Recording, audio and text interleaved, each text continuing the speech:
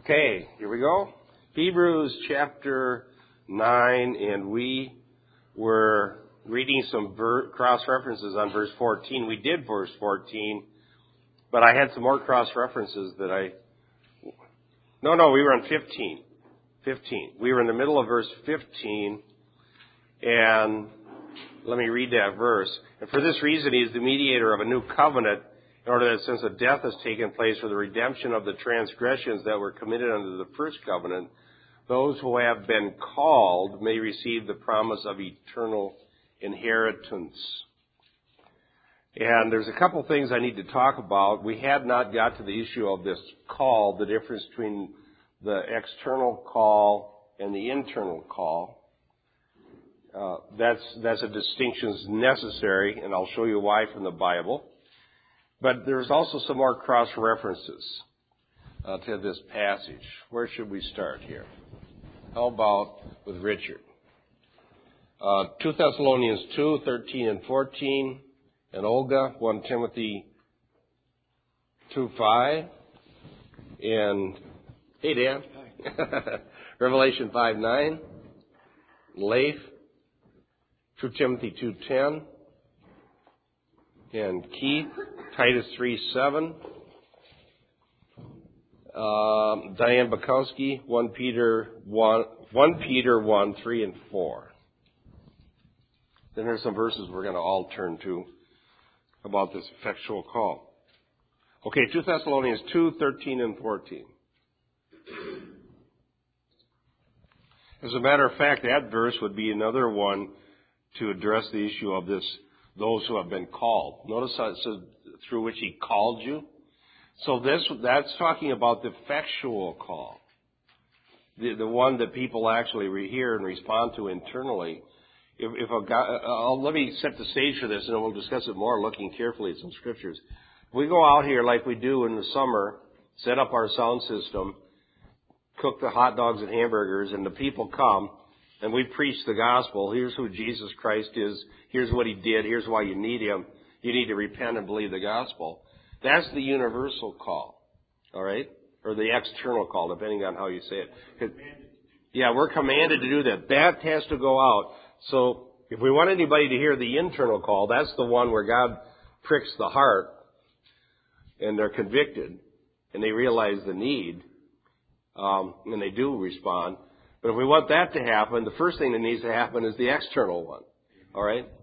So everybody hears that, but some people hear it and, like this parable of the sower and the seeds, they go away or there's different responses to it, but they at least all hear it because it universally goes out. But the kind of call that we're talking about here and the one that Richard read is internal and effectual. It actually changes people. And that would be the one, for example, when Jesus said, "My sheep hear my voice." They hear the Lord. I mean, we used to have an old song we sing, "I heard the Lord call my name." And that's really just another way of describing that internal call. Well, now, Paul kind of heard the internal call externally in a way when he saw Jesus, right? He says, "Who art thou, Lord? I'm Jesus whom you're persecuting." And I suppose he could have. He had to hear the inner one, right, didn't he? Yeah. That's why we also call it the effectual call. That's a very good way to describe it. Because it's one thing to know, I should repent because I should get right with God, but it's another thing to actually do it. One thing we know that God is long-suffering towards the vessels that are fit for destruction. And when God says he's long-suffering, say it backwards, suffer long. It isn't like he just saves us and has no feelings for the lost. He suffered long over their unbelief. Yes, he does. Since from Genesis, Adam and Eve, all the way through Revelation, man is guilty, suffered long. So he desires that none perish. So when they do perish, it isn't just like God's out there picking and he doesn't care. Believe me, when a man's in hell, God has suffered long that person is in hell. You know what, Dan, I was thinking yesterday, did anybody hear the radio show yesterday? Yeah. It's going to be on again if you missed it. Jan Markell called me Thursday and said, "I think we should go on the radio." She was just going to play reruns. So we need to talk about this tsunami disaster. So we went on and talked about it. But one passage I didn't get to on the radio that I was thinking about was the one in 2 Peter 3, where it says mockers will arise in the last days. And where is the promise of his coming? Because everything stayed the same. And the reason that God allows history to go on, which includes, as the longer history goes on, the more suffering there's going to be. The more wars and earthquakes and rumors of war, because it's like birth pains. So the longer history goes on, the worse some of these things are going to be. But the reason for it is a loving and saving reason that God is giving time for our repentance. And if we don't repent, we're not getting the message, right? In some ways, it's just natural that there would be greater and greater problems, because most of the problems, as you said on the radio, most of the deaths that happen are man-inflicting deaths on men. And the more technology we get, we can kill more people at a time. Yeah. More problems. Yeah, one of the things I mentioned on the radio yesterday was that this is an unbelievable natural disaster. But look at how many more people have been killed intentionally by man. So let's say that right now they're talking about 150,000 are killed by this earthquake-caused tidal wave. Look how many Hitler killed on purpose. Yeah, I mean, millions have been killed intentionally by other men. I noticed that especially, that really came home to me, that like you think 130,000, that's what it is. That's nothing compared to the wars we've had. Yeah, the wars, and look at Stalin's, they say Stalin maybe killed more than Hitler. Mao was 60 million. But even in Darfur right now, happening in the middle of Africa, way more than 150,000. Yeah, that's true. So I think it's interesting, but this raises more questions in people's minds than those other ones, which is as bad as, even though all these man-inflicted things are worse, this one is an act of God. Is that this insurance term for it, an act of God? So now they're wondering, yes, this is an act of God. I think you can explain why Hitler would do it, although even that's not kind of beggar's description. But this was an act of God, so it creates more questions. And the answer is, I read the verse on the radio. Jesus said, unless you repent, you will all likewise perish. Amen. Don't think that you're better off or worse off than somebody. I mean, we're not spared because we're better.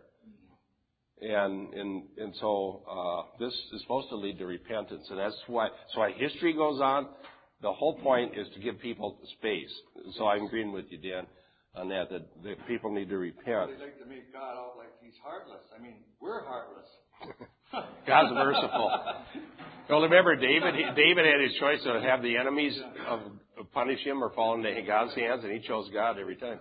Okay, let's get to 1 Timothy 2:5, Olga. There is one God and one mediator between God and men, the man Christ Jesus. Wow, there's one God and one mediator between. This is Hebrews 9:15 is our verse, and it says He's the mediator of a new covenant. The verse that Olga read says that the only mediator is Jesus Christ. Right? Amen. The only one. There's no pope or bishop or prophet or anybody else that can stand between you and God and mediate on behalf of your sins in order to have them taken away. Only Jesus can do that. He said, what did he say? Suffer all things for the sake of those who are chosen, that they may obtain the salvation. So here Paul understands that God has His people that will respond, but haven't yet. So he endures in order to make sure the gospel gets out there, that they hear it, because he said in Romans 10, how are they going to hear without a preacher? Right? Amen. And so there's nothing more crucial in the world today than that the gospel is clearly preached to all people. Amen. Absolutely, the number one thing that needs to happen is for the gospel to be preached. And we don't need to do a thing to embellish it, change it, adulterate it. As the gospel is how God chose to use it to save people. Amen. And I don't care. Lois was telling me a story about somebody that gave her a ride who was telling her that her pastor was really off track, right? And the reason I'm off track is because I'm not promoting the purpose-driven life. And in the conversation went along the lines of, well, how's anybody going to... Lois's pastor was off track. Yes, me. Yeah, Lois, it's your fault because your pastor's off the track. But the dispute is over whether the gospel as it is what's going to save people, or whether you got to adulterate it or change it to get them in by some other means to make it seem appealing, and then try to trick them into becoming a Christian by giving them little doses of truth later. And I said, no. You can't. Did Jesus or Peter or Paul or James or anybody else change the gospel to make it appealing to the carnal-minded man? No. So why should we? Amen. Add to it or take it away. So, Didn't Paul say add to or take away from the word of God, let him be accursed? well, what they'll say to me is, well, yeah, we believe in all that. It's on our mission. It's in our statement of faith. Well, then if it's so good that it's in your statement of faith, why isn't it good enough to preach?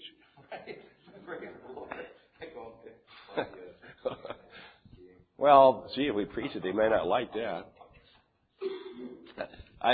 Did you get the article that went out? I have a line in there. I call that boilerplate orthodoxy. Sorry, my ear's going. Do you know what boilerplate is? In a contract, you have just the standard words they throw in there so they aren't liable. Yeah, it's like a paragraph that a lawyer has in that he has on every. Yeah, boilerplate is just standard terminology. It doesn't necessarily get read. Yeah, you just stick it in there and say that's what we believe, and then you don't even think about it because it's boilerplate. It just automatically goes on there. And so I call it boilerplate orthodoxy. You stick it on your website, and there, if anybody questions, they can go to our boilerplate. But listen to the sermon, you'll never hear one thing that's in there, in that statement. You'll never hear him preach it. And so I suggest that what we believe is what we preach, not what we stick on our boilerplate. Amen. It's what you think is going to give you, it's going to solve your problems. What you Yeah. think is really going to help is what you talk about. Not Yeah, what what's on there. Right. The boilerplate is just sort of lawyer repellent.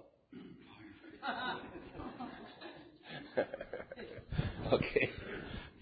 Everybody needs lawyer repellent, by the way. Titus 3:7. I can't remember who had that. Okay, Keith. So, that being justified by His grace, we would be made heirs according to the hope of eternal life. Heirs. Okay, now there's a lot of concepts in Hebrews 9:15, and one of them is the promise of eternal inheritance. What we're inheriting here is eternal life, not wealth and health and big cars and things might happen, but that's not what the inheritance is. Yeah, no, you're inherit. Remember that meeting you guys went to, Keith? There was this guy had the anointing for getting your inheritance. Money in the pot, pay for your anointing, get inheritance or whatever. Yeah, there was this guy that had the anointing for getting inheritance from the Lord, but it was money. Minnesota Prophetic Conference, and the guy got up. He's from Christ for the Nations. He ran their prophetic ministry. He was saying, "You guys are lucky to know me because I just was praying for this." And then I took Carl and Dick, and we just kind of went on this field trip. This guy was saying that he had this woman come up, and he healed her of 5 diseases, cancer, and a whole bunch of things. And that she says, "You don't know who I am, do you? You know, well, I'm the sole inheritor of Howard Hughes' estate." And he's telling this to everyone, "You're really lucky because I'm have this big lawsuit, but we're going to get the money." And we went back and did some research. There is no such person. I wrote the guy an email. I think it was very funny, but nobody. The whole thing was a scam. The whole thing was a big scam. All right, so the inheritance that we're talking about here is eternal life. It isn't, and which is of far more value than anything on this earth. Amen. This stuff's going to burn up. Yes, it is. Amen. And so we need to keep track about what the inheritance is. Okay, Revelation 5:9. And they sung a new song, saying, "Thou art worthy to take the book, and to open the seals thereof. For thou wast slain, and hast redeemed us to God by thy blood out of every kindred and tongue and people and nation." By his blood he redeemed us out of every nation, kindred, and tongue. Amen. Now, isn't that a great missionary idea? Yes, it is. God is so honored to have that he brings to himself. He receives honor when people repent from all the nations, that there would be representatives who are blood-bought children of God. Amen. And that they might be present at the marriage supper of the Lamb. So that's a good verse. When you read, I don't have to worry about getting it on the tape nicely. It goes on just as loud as when I'm standing right here. We'll get you out. Years ago, the old preachers, they never had microphones. Out in the street, there's no microphone. Yeah, that's what I was just going to say. I can't wait to get you out on the street again this summer, Dan. This is your element. Okay, 1 Peter 1, 3 and 4. Blessed be God, the Father of our Lord Jesus Christ, who according to his great mercy has caused us to be born again to a living hope through the resurrection of Jesus Christ from the dead, to obtain an inheritance which is imperishable and undefiled, and will not fade away, reserved for you in heaven. There it is, an inheritance imperishable, undefiled, and reserved in heaven. And there's no way to get it besides through the gospel, and we won't even really see it until we go to be with the Lord. Yeah, exactly. You can't go to that prophetic meeting where the inheritance anointing is and get it now. I think they're having a show in Benny Hinn. Is that the night where the 60 Minutes is examining all his healings? That would be interesting. Is that true? Yeah. Tonight, I think. I think it's 60 minutes. It's the other program up. Yeah. It's about 2020? examining him with all his spiritual knockouts. Spiritual knockouts. Okay, Romans 8. Let's all turn to this one. Romans 8:28 through 30. I'm going to explain what I think we've already talked about well enough, but I want to once for all prove that the effectual call has to be distinguished from the external call. It says in Romans 8:28, we know that God causes all things to work together for good to those who love God, to those who are called according to His purpose. Right? There's this call. Now, is this about everybody? No. Exactly. That's why that passage is often misquoted. And people quote Romans 8:28 often as if it means, well, everything's going to work out. Okay? Well, no, it isn't saying everything's going to work out. It says that God works all things good for the called, according to His purpose, those who love God. So for the redeemed, all the things that happen in life are ultimately for our good, vis-a-vis God's purposes. And let's read on and see what this good is that God's working out for the called. Romans 8:28, 29. For whom He foreknew, He also predestined to become conformed to the image of Christ, that He might be the firstborn among many brethren. So now we know what all these things, everything that happens in life that God allows, He is using in our lives for a purpose, and the purpose is to be conformed to the image of Jesus Christ. Is that right? Amen. That's what God wants for us, that we would be like Jesus Christ. Not that we would be necessarily successful or powerful or all of whatever we think we may want, but that we'd be conformed to the image of Christ. Now, the next verse uses the term called again. And whom He predestined, these He also called. Whom He called, He justified. And whom He justified, these He also glorified. Now, this is so-called golden chain argument, and I took it to my logic professor at seminary using logical symbols that we were learning in class and made it into a chain. In logic, we call it a chain argument. And what a chain argument is basically saying that if this is true of someone, this must be true. And if this is true, this must be true. And if this is true, this must be true. And if any one of those things can be denied, then none of the things are true. In other words, if you have a cat, a normal cat, okay? I mean, you could cut the leg off of a cat, but not that I recommend that. But if you have a cat has 4 legs, right? Okay? And so you could have various descriptors of what's true of all cats and make a chain argument. this has to be true, this has to be true, this has to be true, this has to be true. Otherwise you don't have a cat, because a dog has 4 legs. So you got to narrow it down, right? Well, so this is a description of what's true for all of the redeemed. And one of the things that's true is the called, right?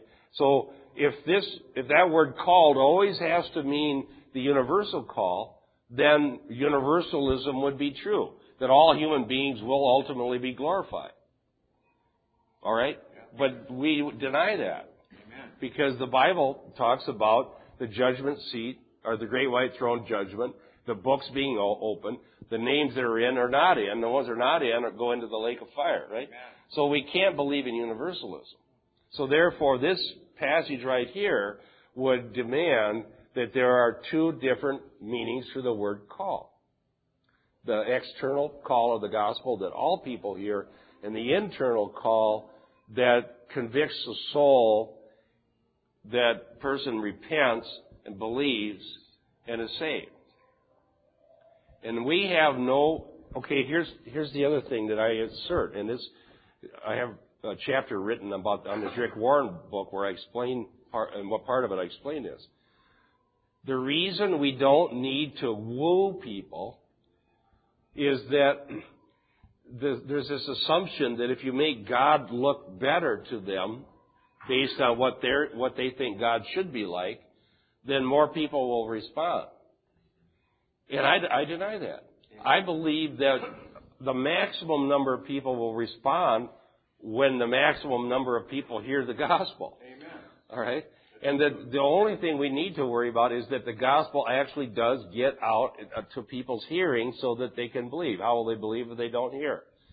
Now, let's just say I don't believe that, and Rick Warren, I don't believes a thing of what I'm saying. He doesn't. His idea is you got to get them in. You got to get them in. Take out the offensive things. Have better music. Have a better entertaining. That's changing the message is what we Yeah. don't like the cross so much. Yeah, the cross goes, the blood goes, all these things we're talking about because you never hear those, and so you get them in.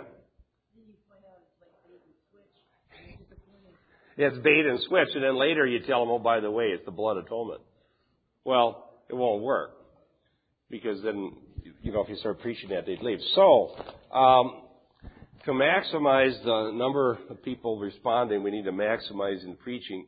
We mentioned on the radio yesterday, I thought of when I saw all these images on CNN that you see about this whole world disaster, I thought about the passage where Jesus looked out over the fields and he said, the fields are ripe.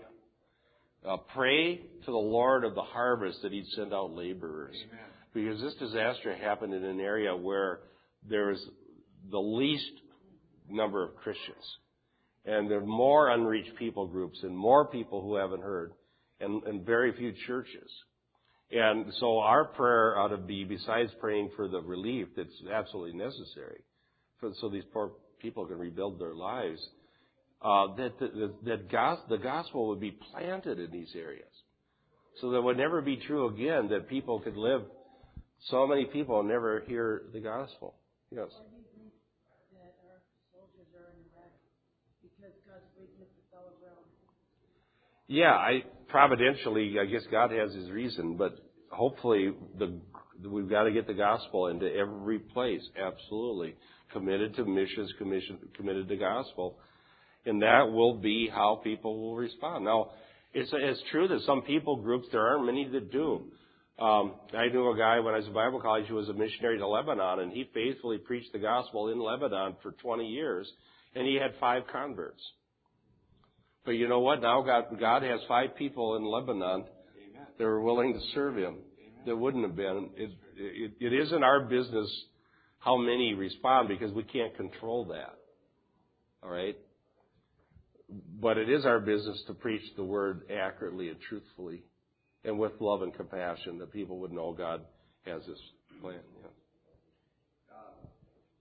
When you put the universal call on, Yeah. you don't know who's going to come. Keith made a real good point. There's a verse that goes along with it about God has to be doing His part in the drawing. Yes. John 6:44 it says, "No one can come to me unless Yes. the Father draws." Exactly. So we don't know who those people are out Right. But there has to be that element, and it seems like a lot of churches think that if you just do enough things, man can make it happen without God. Without a work of God. Right. That's exactly where they get off track. There's another passage, Romans 9:24, 23 and 24, where he uses this term called in the same way that we're using it here. And he did so in order that he might make known the riches of his glory upon vessels of mercy, which he prepared beforehand for glory, even us whom he called, not from among the Jews only, but also from among the Gentiles. Right, so these vessels of mercy that he prepared beforehand before glory, as you said, Norm, we don't know there's no way any man knows who those people are. That's when it gets sick. When the people say, I know who God's chosen, and then it becomes an abusive thing. No. The only thing we can know about that is after the fact, and we also know God chose Israel and Abraham. Even then, it's only some of Israel because some of the people rejected it. Yeah, in regard to salvation, it's just somebody in regard to their national identity. I'm not ashamed of anything it says in the Bible, even whether it's popular or not popular. But if we keep on track with our message of preaching the gospel, we cannot be failing. I mean, we need some objective criteria from God to know if we're doing the right thing or not.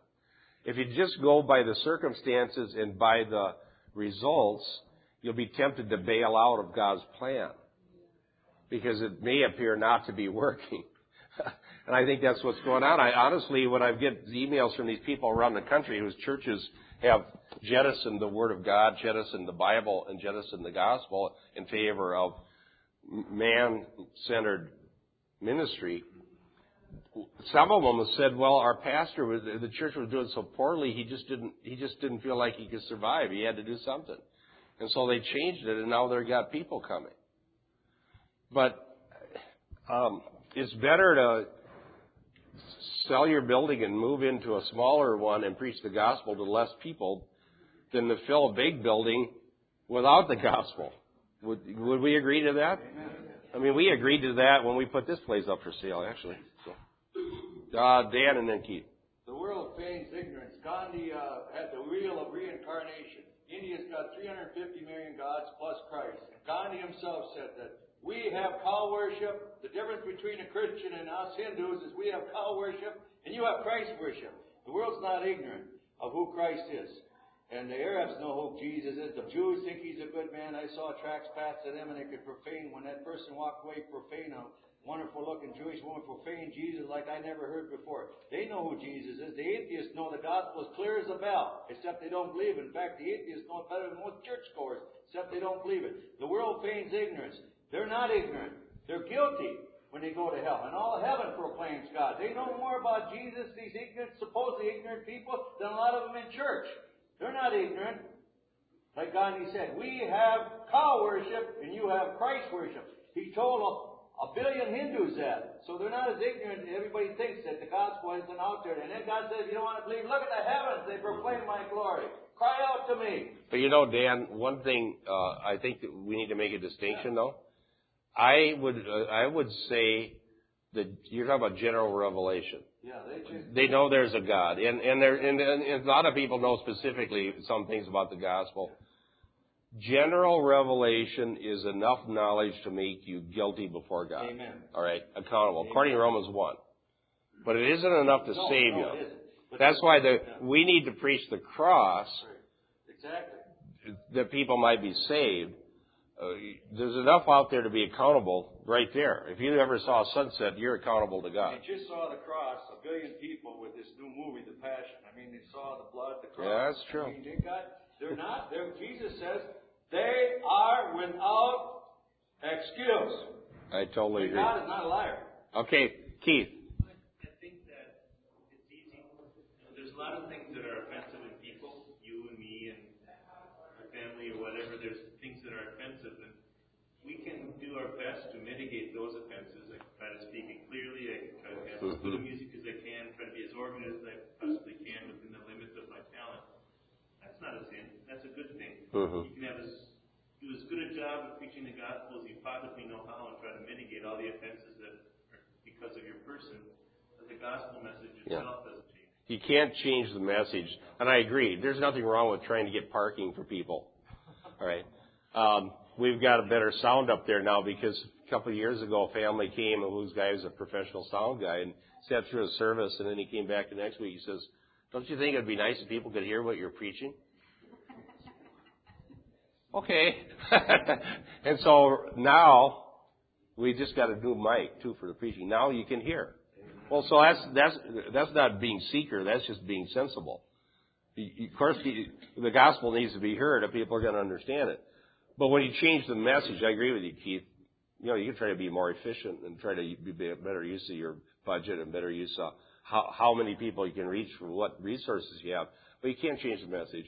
And like Luther says, it can't be changed because it's not mine to change, it's God's. Amen. God owns the message, not us. And we can't. It's not our business. And I'm going to preach from Matthew 24 this morning when Jesus said that His words are going to abide forever. They will not change. His words will not change. So that's the ones we got to preach. Yep. Amen. So we're going to talk about that. Hebrews 9:16. Okay, we're talking about this new covenant. So the new covenant, there was a death. There's Christ's death. There's redemption of transgressions through the blood atonement. The called receive the promise of eternal inheritance. That's what we've been talking about. Now, verse 16. For where a covenant is, there must of necessity be the death of the one who made it.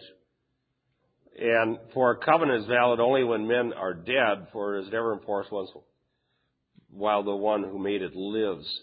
Now, this is obviously talking about the fact that Christ died in order to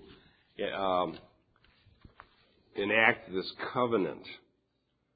Now, inaugurate the covenant. It's like a will. I mean, if I'm going to give my kids an inheritance, they can't go take all the stuff until I'm dead. That's true. Every once in a while, some different kids try to speed that process along, don't they?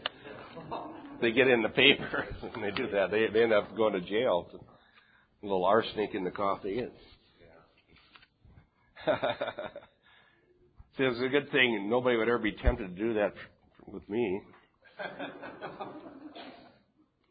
You got great riches. Genesis. I think part of this enacting of a covenant with death may be an allusion to what happened in the Old Testament, where there was always a death of an animal. And the one that's most interesting, I think, is Genesis 15, 10 to 17. So let's all turn with that because there's quite a few verses. Genesis 15, 10 to 17 shows a case where, in this case, it was the animal that died in order that the covenant may be ratified. Genesis 15, 10.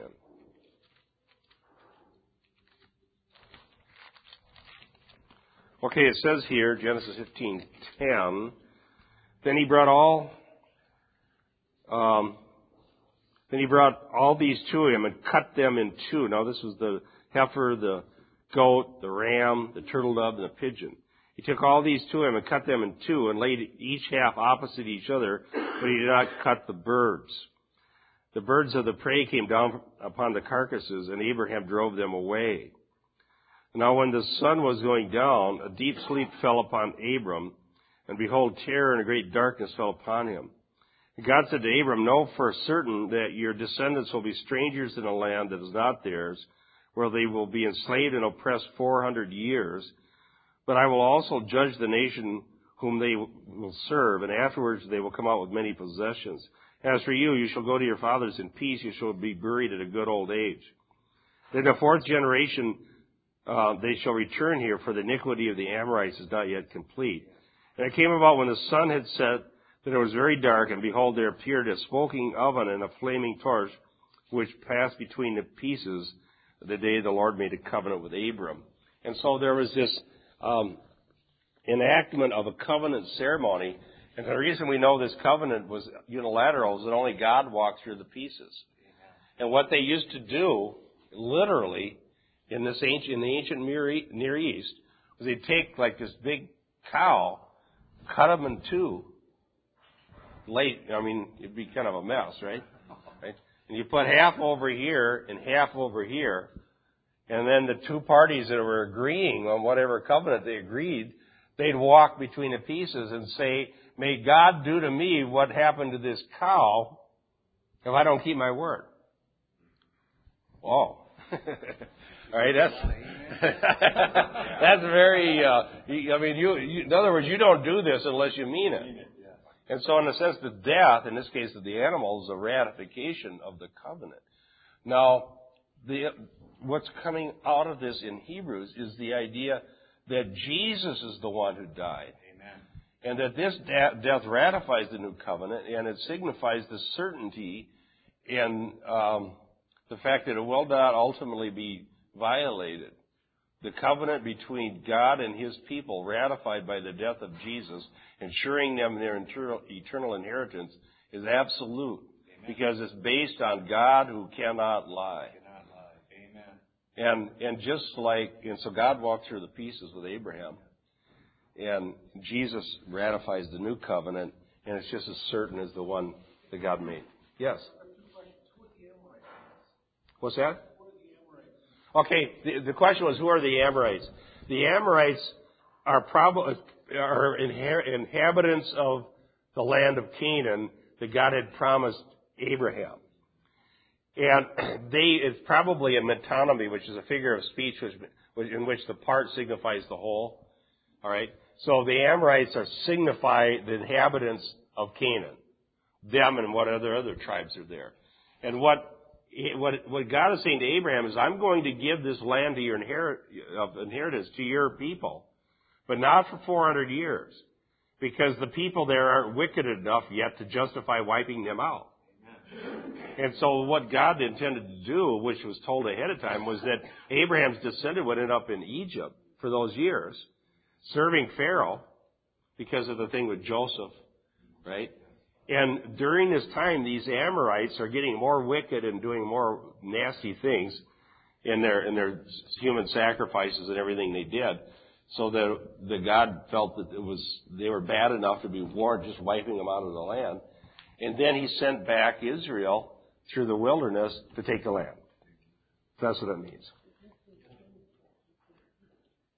Second question I have is this: is that people that are trying to refute Christ, couldn't they say, it says here that what you said, whatever happens to me, if I don't go walking between those paths, yeah. if I don't fulfill this, let this happen to me, the desecration of me. Yeah, exactly. And couldn't people that didn't know Christ, couldn't they argue Christ was desecrated on the cross? Oh, He was. Yes, but He was desecrated because He was whole and because He was true. Yeah. Not because He violated the covenant. Exactly. And that's exactly what they said when He was dying. As a matter of fact, when Jesus was on the cross, they said to Him, if you come down, we'll believe in you. And so that's what makes the cross so offensive. And I was just quoting that in a chapter I wrote about Rick Warren, is that people are willing to embrace Christianity as long as it doesn't bring the cross with it. If you get a conquering king that everybody joins up, Yeah. Gets to be king too, be a big line. Yeah. One of the illustrations, by the way, that I use is from John 6. Because when Jesus multiplied the bread and everybody was fed, they wanted to make Him king. All right? Well, then, Jesus walked on water, and the people got in boats and went around and found Him again. And He says, you're not seeking me because you believe the sign. In other words, you saw signs that are just supposed to make them believe. You just want bread. Amen. And they basically agreed with Him. They said, yeah. They had said earlier, oh, you're the prophet that came into the world, which is a reference to Deuteronomy 18, where Moses promised a prophet that would come. So they saw Jesus as the new Moses. And so what they said to Jesus was, well, if you're the prophet coming into the world, you've got to be greater than Moses. I'm telling you what they're thinking. So therefore, Moses gave us manna. Where's the bread? And Jesus said, all right, here it is. The bread is my flesh for the life of the world. Unless you eat the flesh and drink the blood of the Son of Man, you have no life within you. What? And then they got mad, and all of them left but a little handful. All right? And so, universally, the cross offends people. And Jesus said in that same chapter, no one can come to me unless the Father draw him. And so basically, the point is, preach the message of the cross, I know that it's offensive, but God will use it to draw people to Himself that are going to believe the gospel. Amen. So like for me, the best way that I can think of for myself is actually confess that. Like it says in Romans 10:9 and 10, it's those who confess salvation. Amen. And so in my own mind, if I don't verbalize this stuff, I say, well, there is a question. You know, I have to verbalize that question, and my faith is increased. Well, confessing there means a willingness to profess that the basis of your salvation is on Christ alone and His death and His resurrection, and believe in your heart that God raised Him from the dead. Confessing in the New Testament was very important, and it also was the distinction between being persecuted or not. In these churches in Revelation, if you're willing to deny or just to be silent about it, they'll just leave you alone. But if you were confessing, they were killing you. And Between, like, Dan was saying that gospel plus something, when they have the gospel plus something, what they end up confessing is the plus. They don't confess the gospel. yeah, so and as I was saying earlier about boilerplate orthodoxy, what you put on your website may just be there for lawyer repellent. If anybody comes along and says, "Well, you got bad doctrine," you just point them to the website, and there's a statement of faith that you copied and pasted off of John MacArthur's website. So there, see, I'm as good as they get. But then when they come to the church and listen to what comes out of the pulpit, they don't hear one word ever of all those things in that statement. So that's not. So I would say that that's not confessing. If we're not actually willing to verbalize it, we're not confessing. All right. That's why you hear so much about Christ when you're in the church. I mean, you want to hear something about Christ. Yes. Amen. We should hear about the blood atonement. So I admire your pastor telling the gospel. Like Noah. Noah said there's going to be a flood. There was no rain. There was a canopy over the earth. Yet he preached 120 years. There's going to be a flood by faith. The whole world knew it after 120 years. This crazy man is standing there, but he was preaching the truth before the living God in the world and his family that got saved. Abe saved by water.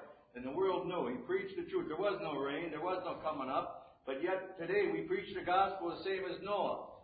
They haven't seen hell yet, but they will. They haven't seen the flood yet, but after 120 years, it came like God said. He sealed the door and it was over with. And said, God said, so in the days of Noah, so shall be in the end time. We're preaching the truth just like Noah did. Even though they don't see it, the flood, the rain coming, it's going to come, the judgment. And the judgment for them is when they drop dead today. Don't worry about nuclear bombs, I told them. When you drop dead today, that's the end of this world for you. You're either going to be in heaven or hell. And no purgatory. Dan, you're preaching my sermon. I'm going to preach on that.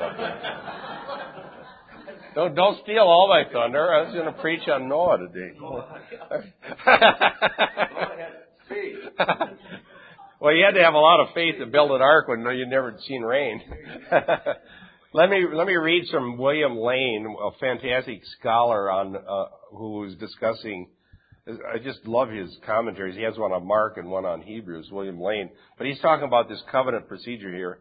He said the meaning of this term here is qualified by its meaning in verse 15, where the proper frame of reference is the death of the covenant victim. Okay? The death of the victim. Now here's what he says. The necessity for a death is rooted in a covenant procedure. In the Old Testament, ratification of a covenant based on sacrifice frequently entailed a self-maledictory procedure. Self-maledictory, that is invoking some bad thing on yourself. The ratifying party invoked a curse upon himself when he swore commitment to comply with the terms of the covenant. In the transaction, the ratifying party was represented by animals designated for sacrifice. The bloody dismemberment of the representative animal signified the violent death of the ratifying party if he proved faithless to his oath. Now, this is going to come up in chapter 10. We're in chapter 9. In chapter 10, when he warns against apostasy, the writer of Hebrews says that if you apostatize, that you're trampling underfoot the blood of the covenant by which you were saved. Amen. Okay? So in other words, you would be actually invoking that type of a curse on yourself, were you to confess Christ and serve Him and then later deny Him and go on your old sinful ways without Christ, that would actually be invoking this covenant curse by trampling underfoot the blood of the covenant. Yes. Okay. Yeah, of course, Jesus said to let your yes be yes and your no be no.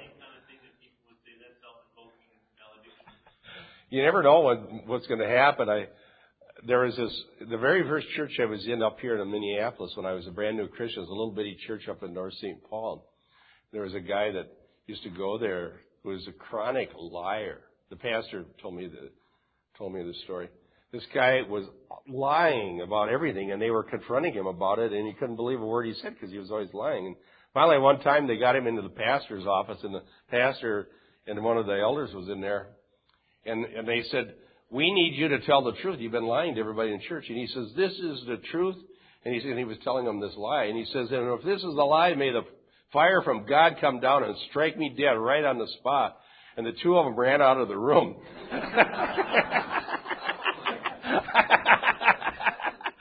You never know when God might actually do it. Don't say that while we're in the room. Because we know you're a liar. Yes. Yes. And yet if we do sin, you feel possible that if you confess that and come to Him again, He'll forgive us. Yeah, I would distinguish apostasy, and we'll get to this when we get into Hebrews 10. It's not that a Christian sins, but it's that someone rebels against Christ and says, "No, I won't serve Him." Will go on willfully sinning is the term there. Saying, and it comes from back in Numbers 15, the one who obstinately and defiantly sins is cut off. The person who confesses their sin is forgiven. Okay, verse 17. Let's see if we can get actually, and if we got 3 verses in one Sunday school, that would be something else. For the covenant is only valid when men are dead. It is never enforced while one has made it lives. So, again, William Lane goes back to Genesis 15 on this. Until the oath of allegiance had been sworn and validated by the action of cutting the animal in two and walking between the pieces, the covenant remained merely tentative. It was legally confirmed on the basis of the dismembered bodies of the sacrificial animals. So is with the new covenant. It was announced already in the Old Testament in Jeremiah 31 that I will make a new covenant with the house of Israel and I will take away their sins. But it's not actually ratified until Jesus actually dies. Amen. And the blood ratifies the covenant. Now it's in effect. Before the new covenant wasn't in effect, they were looking forward to it. But until the death takes place, it's not ratified. Amen. That's what is Hebrews.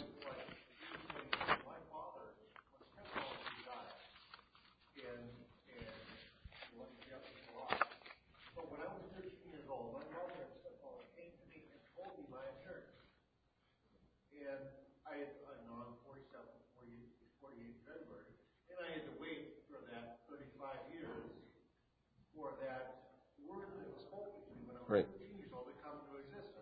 Right. It was a real promise, but it doesn't happen until the death.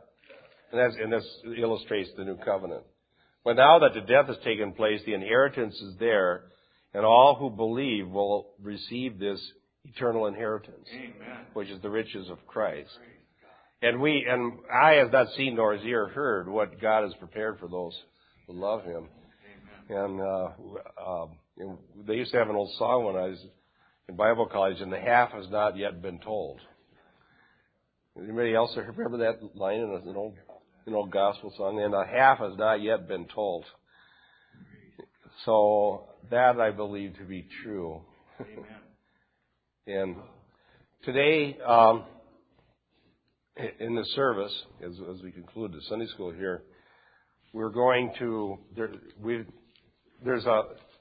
my daughter created a little video collage about this tsunami disaster that has some music and then some scripture that's referencing Noah. And we're going to watch that. And then I'm going to preach on from Matthew 24 about the return of Jesus Christ, the soon return of Christ. And then we're going to conclude with this Noah idea that as it was in the days of Noah, so it will be.